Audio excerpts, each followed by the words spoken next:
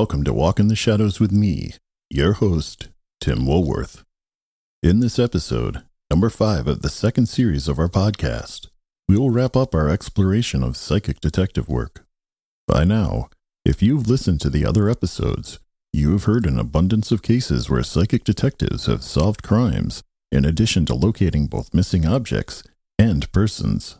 We've seen how some psychics can see future crimes, or even the exact dates where tragic events will happen. It is truly stunning how these gifted individuals can dip into a pool of psi to see things in the past, present, or future. We have also touched upon how law enforcement agencies approach working with psychic detectives.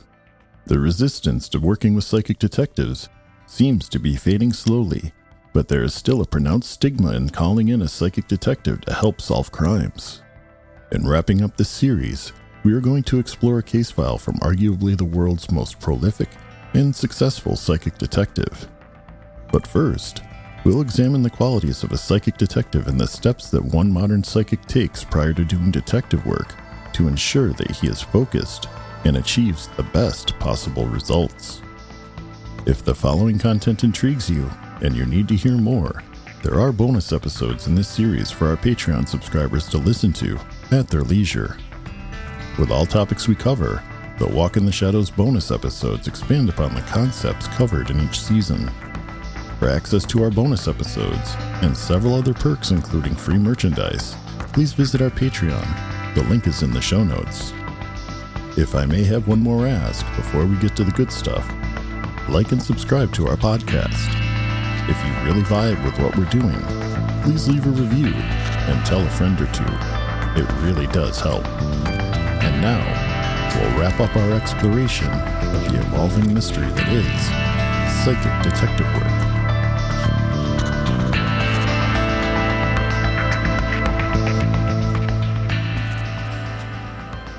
From what we've learned, to be a psychic detective, one needs to have psychic abilities first and foremost.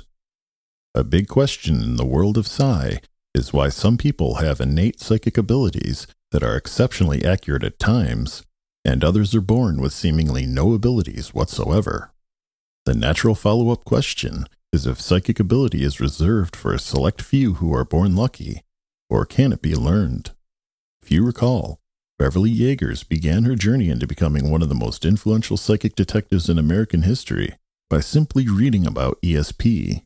We've also touched upon how the CIA was able to train people to harness their psi abilities to perform remote viewing for government agencies and the military. There are several other renowned psychics that have said ESP is a skill that can be learned, and I bet if you look around, you can probably find someone in your local area who claims that they can teach you ESP, or at the very least, enhance your innate abilities.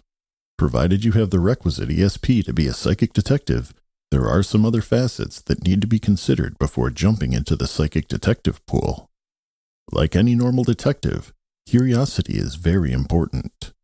An inquisitive mind is necessary to unearth clues about a case if one is to have any hopes of solving it. As a psychic detective, that curiosity keeps the search going with the goal of bringing closure to a case. The psychic detective needs physical stamina. Sometimes a psychic needs to go into the field to help officers locate a person. The trek can be rigorous and a physical strain on the body, such as we saw in episode 1, where Leanna Adams trekked with the family into the outback to locate Thomas Brown. Because there is so much pressure on the psychic, mental stamina is needed as well to combat the stress that naturally accompanies the work that psychics perform. There is pressure from families and law enforcement agencies to be accurate. More importantly, if a psychic views or feels what a victim experiences, it can be exceptionally harrowing for the psyche. I cannot imagine the mental fatigue and emotional assaults that manifest after several cases, or as we've seen with some of the psychic detectives we've profiled, thousands of cases. Not everybody can shine in a field where they work alone. A psychic detective is responsible for answers that only they can provide in a case. A psychic typically works alone, in a room or at a location. They are not out in the field searching for clues alongside police detectives. That being said, the psychic detective must be able to interact with law enforcement officers. In doing so, as we've already mentioned in a previous episode, the psychic detective may face derision and vehement skepticism. Even in the face of adversity, the psychic detective must be able to still work professionally, listen well, and thank the detectives for their time and consideration. The psychic detective will have to work with families from time to time. They will be in a fragile state if one of their loved ones is missing or deceased. The psychic will need to be able to work solemnly and supportively with families, even in the face of duress. The psychic must be willing to provide information to authorities and possible impressions based upon that information. It isn't the job of the psychic to put together the case or solve it. The psychic is there to be used as a valuable tool to provide additional clues to help police detectives solve a case. Nothing more. The psychic is not there to second-guess an investigation. The psychic cannot be pushy with the information they provide in order to make sure that they are someone the police will continue to work with. A psychic detective must also be able to see everything through and handle stress. They are providing a service that can be heavy on the mind and soul. The important thing is to have tenacity. If possible, they should report all information that comes through to the detectives that they're working with, and it is fine to drop a case when they feel that they cannot provide any additional information. It is okay to reject cases for any reason when approached. Finally, the psychic needs to be aware that self-doubt can sabotage results. There will be emotional challenges that arise from working with law enforcement, families, and possibly even friends and loved ones found in a psychic's inner circle. No psychic is 100% accurate. There will be days where the information is not correct. The psychic needs to focus on the positive and remember those results that have solved cases and eased the suffering of individuals. These are the cases that show the psychic detective is worthy and can provide valuable information. And most importantly, that they're doing good work. With all these things in mind, after this short break, we will look into the process of preparing for a psychic session.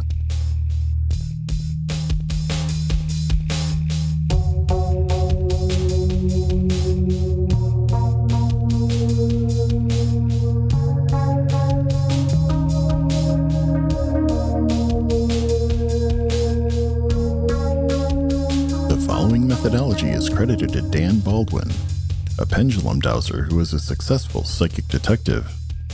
He is part of a psychic rapid response team that endeavors to find missing individuals and has worked on high-profile cases like the J.C. Lee Dugard kidnapping. Before we get too deep into the weeds with one technique, Baldwin notes that every psychic detective develops their own processes. This is his process, and when talking with other psychic detectives, many of these processes seem to be fairly consistent among detectives who are successful. Baldwin also states that these steps are a good way for a beginning psychic detective to develop their skills.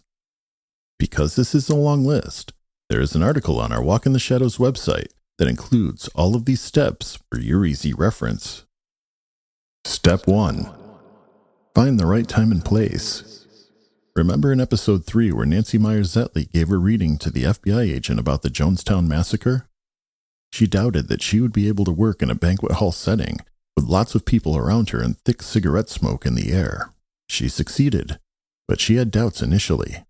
According to Baldwin, peace and quiet will really help your session. Removing interruptions like cell notifications is critical to success. He says that finding your relaxation is key, so whether that is in a park with the birds chirping, or in your house with the shades drawn and a candle lit, the psychic needs to be as relaxed as possible. Step 2. Prayer work. Baldwin says that acknowledging a higher power is important. The higher power can be a traditional deity, Gaia, nature, the universe, or even the psychic's own subconscious mind. The idea is to concentrate upon a powerful, external source of energy that you can focus upon. Baldwin feels that a prayer to his higher energy source helps him keep focused and ultimately receive better information during his sessions. Step 3. Meditation. Baldwin feels that meditation is key to a psychic detective's success. Most esotericists speak of meditation as the way to achieve a sense of self-knowing and devote time to meditation on a daily basis. There are several types of meditation disciplines one can learn if so inclined. The important thing is that meditation helps a psychic maintain a calm mind and body. Meditation can be upon self, or a host of other things. Baldwin says that 10 minutes before a session typically works for him. He meditates upon the investigation process, the focus of the investigation, or the clues that have been found. It helps prepares the meditator for the psychic work that will follow. Step 4. Clearing oneself and setting up psychic protection. Baldwin remarks that psychic work that is performed, especially when seeking out information about tragedies, can cause negative forces to intercede upon the psychic. To prevent this, he utilizes prayer and a visualization exercise involving a ball of white light he draws positive influence from. As a paranormal investigator, I've been in some locations where I subjectively felt that there was an undefined, negative force that has interacted with me. I use this same visualization technique of drawing in white light from my local environment to push away the negativity, which I visualize in my mind's eye as dark blue or black. Granted, this is very subjective, but it seems to work for me. I am not the only one. Most every investigator seems to have a protection mechanism of sorts when called upon. Baldwin does the same thing, only he imagines himself in the center of a sphere of white light. He goes one step further to address any blockages he may have for his upcoming psychic work. He reflects to see if there are any mental, physical, emotional, spiritual, or environmental blockages he's experiencing. If so, he uses the white light and his higher power to help clear these blockages visually. He considers this as being the equivalent of limbering up before an athletic event. Step 5. State intention. A psychic must state an intention that is highly specific and focuses upon the investigative challenge. Baldwin points out that stating, "I want to," is very different than, "My intention is," when proceeding. "I want" is merely stating a wish. "My intention" shows an actionable plan forward. He says that the psychic should think clearly about the intention, be it finding a person, the criminal, a specific clue, a motive, etc. Each intention needs to be stated in simple and targeted language. For those listeners who are practicing magicians, this should sound very familiar. Step 6. Asking the right questions. Baldwin uses a series of 5 distinct questions to help him focus on the detective work at hand. Can I do this? May I do this work? Should I do this work? Will I get accurate answers now? Is this work for the higher good? For Baldwin, he is asking these questions and relying upon his pendulum to divine the correct answer for him. For other psychics, these questions may be answered via a voice in their head, a vision in their mind's eye, or among other ways. He feels that the "Can I do this?" question is important because it lets the psychic know if they are in a state to continue that day and get accurate information. The "May I do this work?" question reveals whether there might be a reason not to continue with the session. Potentially, the higher self will let the psychic know what needs to be resolved before moving forward. With the "Should I do this work?" question, the answer may reveal that the results are something the psychic might not want. He gave an example where he received an affirmative answer of no to this question. He dowsed a map to locate a missing child, but there was a constant sense of nagging that he shouldn't be working the case. As a result, the child was located, but he also found out that the family was more focused upon spending the insurance money should he locate the child in a deceased state, rather than rescuing the missing child and bringing her back to the family alive. The family had brought him in for all the wrong reasons, and he believes now that the child was better off with the persons that they were with when located. Baldwin's "Is this for the highest good?" question is a way to affirm that the psychic needs to trust their instincts. If they receive a no answer, then they should likely call off the investigation or continue with research at another time. Step 7. Keeping a positive attitude. The situations that a psychic detective can be put in are more than many can handle. They don't have the daily exposure and training that law enforcement officers have. When there are heart-rending, dangerous, or frightening experiences, it can be a lot for a psychic detective to deal with. You may recall a few episodes ago when Nancy Myers-Zetley had to back out of a vision of the houseboat sinking because she was going to see the captain die. There are cases that involve kidnappings, murders, suicides, and horrendous accidents that a psychic needs to work with. To keep a positive attitude, Baldwin recommends that the psychic always remember that they are good at what they practice and that they are doing the most good with very important work. A positive attitude is very necessary because lives can be at risk, and the clues that the psychic can provide may help steer law enforcement officers towards a successful conviction. Step 8. Never assume an outcome. Any preconceived notions and expectations need to be eliminated. They can color the outcome of any knowledge a psychic may gain during a session. When looking for a kidnapper, for example, it is easy to have a desired outcome. We want the happy ending. Psychic detectives are usually the last resort a family or police department turns to for answers, and that usually means an unhappy ending. Passing along a session to authorities that is the result of a happy wish, rather than uncolored data, will have detrimental effects on the psychic's reputation, the police, and the use of psychic detectives going forward. Step 9. Beginning the psychic session. At this point, the psychic has done the work. They have drawn from their higher power, meditated, removed blockages, cleared the negativity, gained a proper mindset by confirming that they should do the session, framed their intent, and did not assume an outcome. The psychic can now proceed with an attempt to draw from the psychic talent that they have been blessed with. Baldwin says that several sessions may be required to ensure the information is as accurate as possible before submitting a report to the police. During this stage, the psychic may want to run audio and video recordings just to ensure all the information is obtained. Step 10. Let it go. The work is done, and the psychic detective has provided all they can to help. Disengaging with the case from there on is important. A psychic detective carries a lot of burdens, and it is critical to minimize these burdens as much as possible. That's it. Those are Baldwin's 10 steps for a successful psychic detective plan. These steps have provided tangible results that have helped solve cases over the years.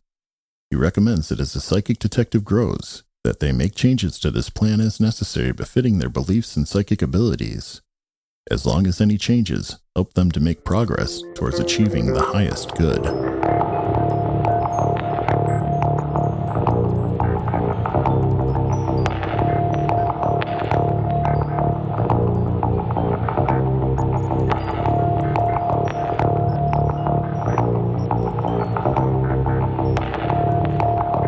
Those of you that are Patreon supporters, you might have listened to the second bonus episode in this series, featuring the outstanding work of Gerard Croisset. For those that are not Patreon supporters, Croisset was likely the most prolific, studied, and authenticated psychic detective in the history of our paranormal world. I mentioned in the bonus content that I would cover one of his most famous cases as the wrap-up to this series. Many of you may have seen the film Mississippi Burning, starring Gene Hackman. If you are of a certain age, you may even remember when the case that the movie was based upon occurred, as it helped to spur societal change. It was June 21st, 1964, and the murder of 3 civil rights workers, James Chaney, Andrew Goodman, and Michael Schwerner, shocked the world and ignited social justice reform protests throughout the United States. The case became known as the Freedom Summer Murders, or the Mississippi Civil Rights Workers' Murders. Since 1890, there had been targeted disenfranchisement of the African American vote throughout the southern United States. Chaney, Goodman, and Schwerner belonged to a group called the Congress of Racial Equality, which was an affiliate of the Council of Federated Organizations. The 3 men had traveled to Mississippi from New York City with the goal of registering African American citizens to vote during the Freedom Summer campaign. The 3 men's last attempt to register voters was in Meridian, Mississippi, where they spoke to a congregation at the remains of a black church that had been burned by the Ku Klux Klan. The church had been central to the black community, and it was a fitting place to register voters in the hopes of enacting change. After their meeting, the men left town and were pulled over for speeding in Philadelphia, Mississippi. They were brought to jail and held for several hours. Upon leaving the jail, they drove off, but never reached their next destination. They wound up being abducted, brought to another location, and shot to death. Then their bodies were discarded into an earthen dam and buried. Their car was driven deep into the swamp and burned. It was just 6 days later, June 27th, when the author of Croisette's biography, Jack Harrison Pollock, received a phone call from someone he did not know. On the other end of the line was Milton Nelson, a successful businessman and professor at New York City College who had been a dear friend of the Schwerner family for decades. He was calling on behalf of the New York City Police after his friends in the NYPD, Lieutenant Samuel Sherrod and Captain John Cronin, had suggested that Croisette might be able to provide information. At this point in time, like with most other police departments in the United States, the NYPD was very wary of psychic detectives. They reached out to Professor Nelson because a phone call from an academic might persuade Pollock to call Croisette. And by being a friend of one of the missing men, Professor Nelson was willing to help in any way he could. Because of the nature of the case, there were several officials involved. Professor Nelson said to Pollock on the phone call that the police and FBI had turned up no clues on the missing men's locations at that point in time. He had already spoken with U.S. Representative Ogden Reed of New York, who was the congressman of the district where the Schwerner family lived. Representative Reed had agreed to forward any of Croisette's impressions to the U.S. Attorney's Office. At the time, there was a major search operation taking place over 10 counties.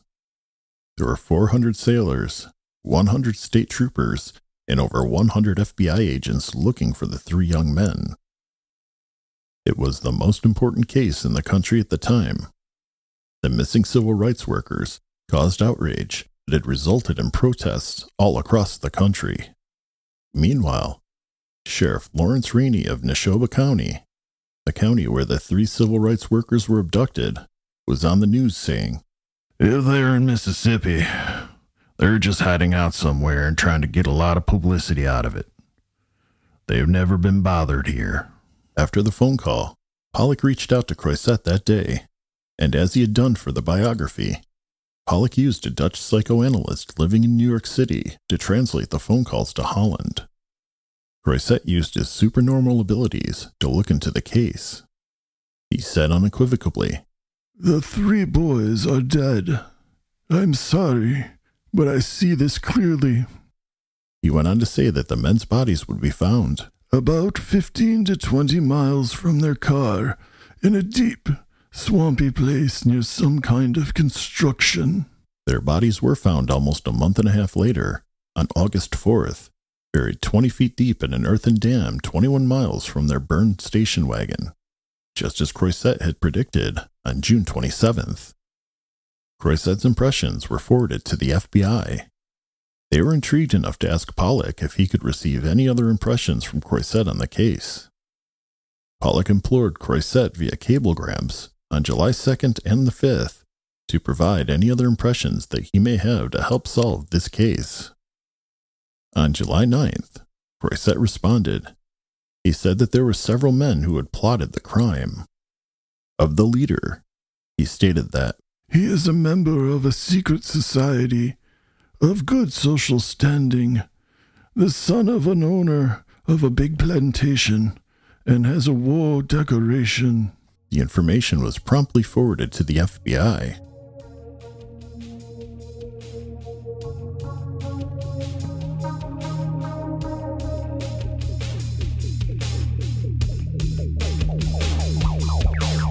Word got out about Croisette's involvement, and NBC offered to fly Croisette to Mississippi to see if he could get any stronger impressions that might lead to the location of the missing men. Pollock refused to pass this along, as he feared that Croisette's life might be in danger should he step one foot in Mississippi. Instead, Professor Nelson offered to fly to Utrecht with some of Schwerner's possessions to see if any additional impressions could be obtained. On July 18th, Nelson flew to Croiset's home and spent 5 hours with him, and he taped the entire session, then flew home the next day. The transcript of the session was delivered to the FBI on July 21st. According to Pollock's write-up, Croiset's impressions included location of the area where the bodies of the 3 missing civil rights workers could be found. Croiset's images corresponded generally, but not specifically, with where the bodies would be found 17 days later. Croiset said that the murderers at first intended to throw the bodies into a coal mine. Croiset also accurately had a strong emotion that the town of Ackerman, Mississippi, which had never been publicly mentioned in the case, was somehow involved in the crime. Perhaps the murders took place there. It is northwest of Philadelphia and 15 to 20 miles from where the victim's station wagon was found. 2. A detailed pictorial description of the scene where the crime was plotted. In a tavern in a town with an L in its name, where there are green drapes in the back, a billiard table, and where the leader might be located. In a house with remarkable wrought iron work. 3. Croiset described the leader's features. A fat man with thin, black, flattened down hair, with large eyes, a little convex, protruding. 4. Croiset revealed that there were 5 men in the kidnap car. After the FBI received this information, they were grateful. When the bodies had been found, a pathologist concluded that a blunt instrument had been used to beat James Chaney, a black man, before he was shot. The FBI asked once more if Croiset could give any impressions about the instrument that was used to kill Chaney. Croiset obliged, and on August 18th, Croiset reported that Chaney was beat with a piece of rope tied to a chain like a towing cable, and said that he felt that it was 100 meters from the swampy area. Pollock's biography of Croiset was published in 1964, and the addendum on this case was added in the 1965 printing. The case was still very active, and Pollock could not release any information that might taint the upcoming trial, which occurred 3 years later, in 1967. 2 key items that he said he had to withhold from the book, but were forwarded to the FBI, was that the police were involved in the murder, and Croiset provided the make and the color of the car used by the murderers. It was these 2 facts that helped the FBI close the case on Sheriff Rainey and Cecil Price on December 4th. Sheriff Rainey was involved in the conspiracy, and Cecil Price had set up the crime by unlawfully arresting the men and then informing a lynch mob about their location. The FBI announced that the murders had been planned by the Ku Klux Klan, and there were 21 men arrested in total, most of whom were Klansmen or Klan supporters. All this being said, there is no evidence that the FBI utilized the information Croiset supplied parapsychically from over 3,000 miles away. They did continually ask for more impressions, and the information supplied did match up with the information with what has since come out about the case. Publicly, the FBI said that they paid an informant to tell them where the bodies were. In the end, on October 27, 1967, Sheriff Rainey was acquitted. In addition to Cecil Price, Klan Imperial Wizard Samuel Bowers, Alton Wayne Roberts, Jimmy Snowden, Bill Wayne Posey, Horace Barnett, and Jimmy Arledge were all found guilty. Their sentences ranged from a mere 3 years to 10 years in prison, without a single convict serving more than 6 years' time. The sentences were very light for 3 murders, which may be because the Mississippi State Attorney at the time, Robert Hauberg, was a member of the Ku Klux Klan. Yet, despite the tragedy, some good came out of the Mississippi burning murders because the public outrage surrounding the murders helped to ensure that the 1964 Civil Rights Act would pass.